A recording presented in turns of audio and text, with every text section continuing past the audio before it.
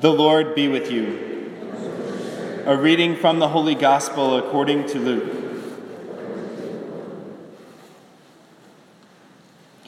Jesus took Peter, John, and James and went up the mountain to pray. While he was praying, his face changed in appearance, and his clothing became dazzling white. And behold, two men were conversing with him, Moses and Elijah, who appeared in glory and spoke of his exodus that he was going to accomplish in Jerusalem. Peter and his companions had been overcome by sleep, but becoming fully awake, they saw his glory and the two men standing with him. As they were about to part from him, Peter said to Jesus, "Master, it is good that we are here. Let us make 3 tents, one for you, one for Moses, and one for Elijah." But he did not know what he was saying. While he was still speaking, a cloud came and cast a shadow over them, and they became frightened when they entered the cloud. Then from the cloud came a voice that said, "This is my chosen Son. Listen to him." After the voice had spoken, Jesus was found alone. They fell silent and did not at that time tell anyone what they had seen. The Gospel of the Lord.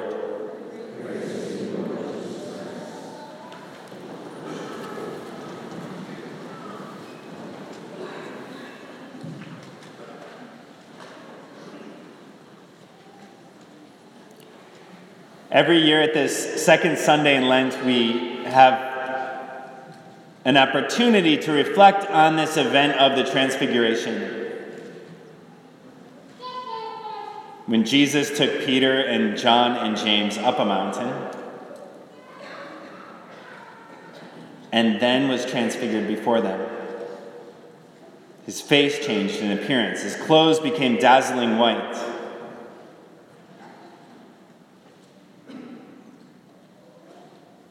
He appeared in glory before them. In glory. And glory is a word that we use often. We use it every week in the liturgy. During the season of Lent, we don't sing the Gloria, but we look forward to saying it at Easter. Glory to God in the highest, and on earth peace to people of good will.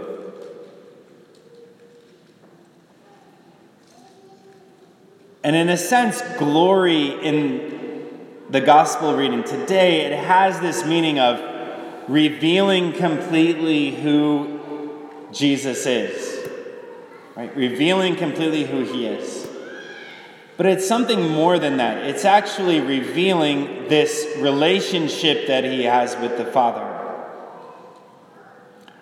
That when he is glorified, the Father's love shines through him.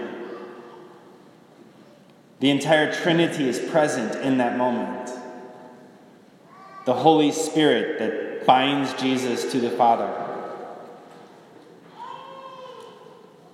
So completely permeates his body that he changes in appearance.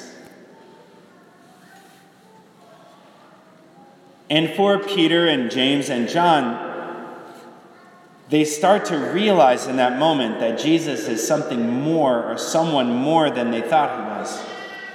Even though Peter had already said to Jesus, "You are the Christ, the Son of the living God." He comes to know that in a more complete way at the Transfiguration. He sees it in a more complete way. And he's really struck with awe and wonder in that moment.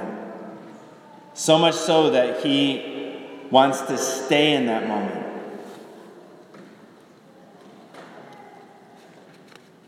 It's this moment of the Transfiguration, being awestruck by our Lord,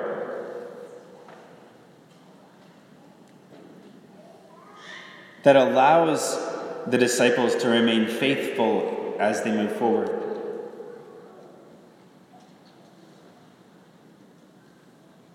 I can't help but to think that it's because our Lord was revealed to them in this way that their hope was not completely lost at the crucifixion, that they saw his glory. And each and every one of us also is called to be glorified. St. Paul, in his letter to the Philippians, says that Jesus will change our lowly body to conform with his glorified body. That the goal of the Christian life for us is also that the Holy Spirit would take over our lives so much that the light of Christ's love would shine through us to everybody that we meet. But St. Paul also uses the glory in a different way. He talks about those who conduct themselves as enemies of the cross. He says that their end is destruction and their God is their stomach. Their glory is in their shame. Their minds are occupied with earthly things. Their glory is in their shame.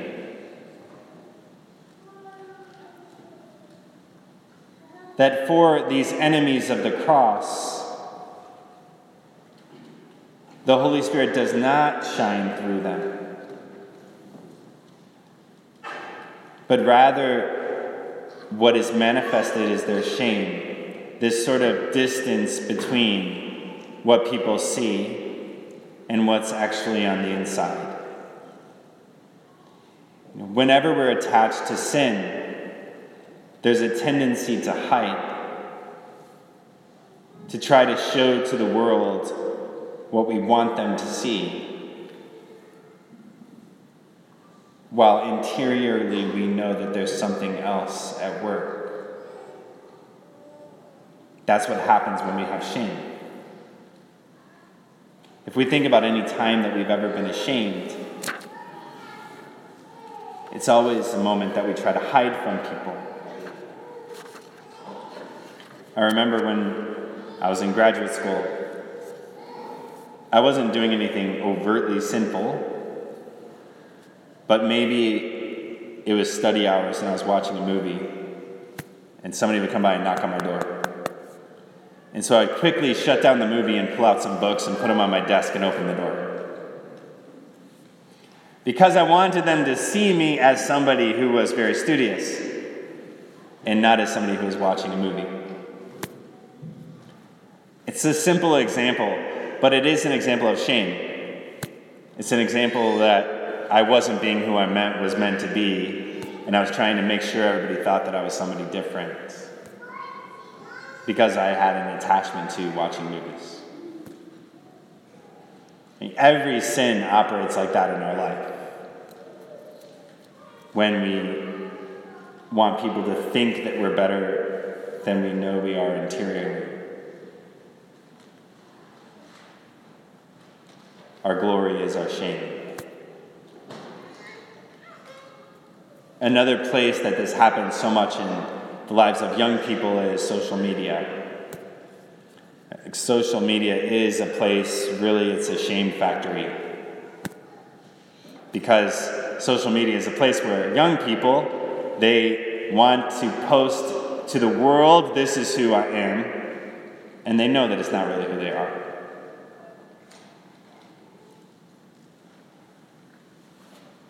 And there's a gap between their real experience and the life they might portray on their Facebook profile or on Instagram or wherever it is.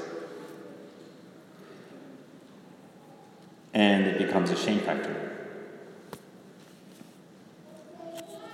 It becomes the place that we look for affirmation in our lives as well. People post things on social media and then they sit around and wait and see how many people have liked my post. Why do we do that? Because we're looking for affirmation. And it becomes an obstacle because it is our Lord who wants to affirm who you are. It's our Lord who wants to say, "You are my chosen son," or "You are my chosen daughter." That is the experience that leads to true glory, true holiness. It is the invitation that our Lord is offering to us during this Lenten season, that we might encounter the love of Christ in such a way that the Holy Spirit does transform our hearts, that the Holy Spirit does take those parts of our life that we don't want anybody to know about and transform them and heal them. And then allow his light to radiate to the world around us. That's the meaning of our Lenten sacrifices. Our Lenten sacrifices are about, I'm going to say no to all of these other things in the world where I seek affirmation or comfort, so that I truly might come to seek that affirmation and that comfort from Christ, who has offered it to me from the cross, who offers it to me when I receive him in the Eucharist, who offers it to me when I go to the sacrament of reconciliation.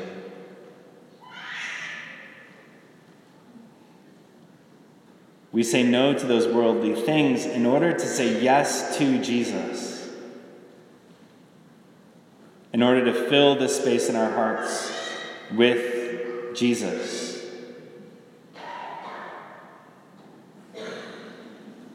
And these are simple spiritual practices. They're just simple things that we can do to remind us of who we are, to remind us that our lowly bodies will become like his glorified body. And so if somebody has the habit of, whenever they feel sad or rejected, they eat brownies, they might say, I'm not going to eat brownies. I'm going to turn to our Lord and ask him to answer the desires of my heart. I'm not going to come home at night and watch television. I'm going to come home at night and encounter our Lord, because he is truly my refuge.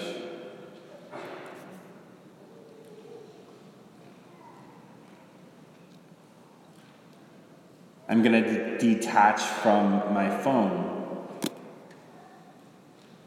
because if I just spent as much time looking at the face of our Lord as I do looking at this screen, my life would be completely transformed.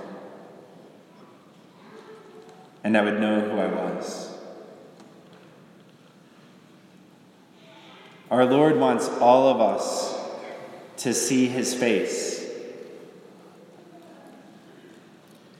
This Lenten season, we're called to have this experience of transfiguration in our own lives, that we might encounter God in a more profound way.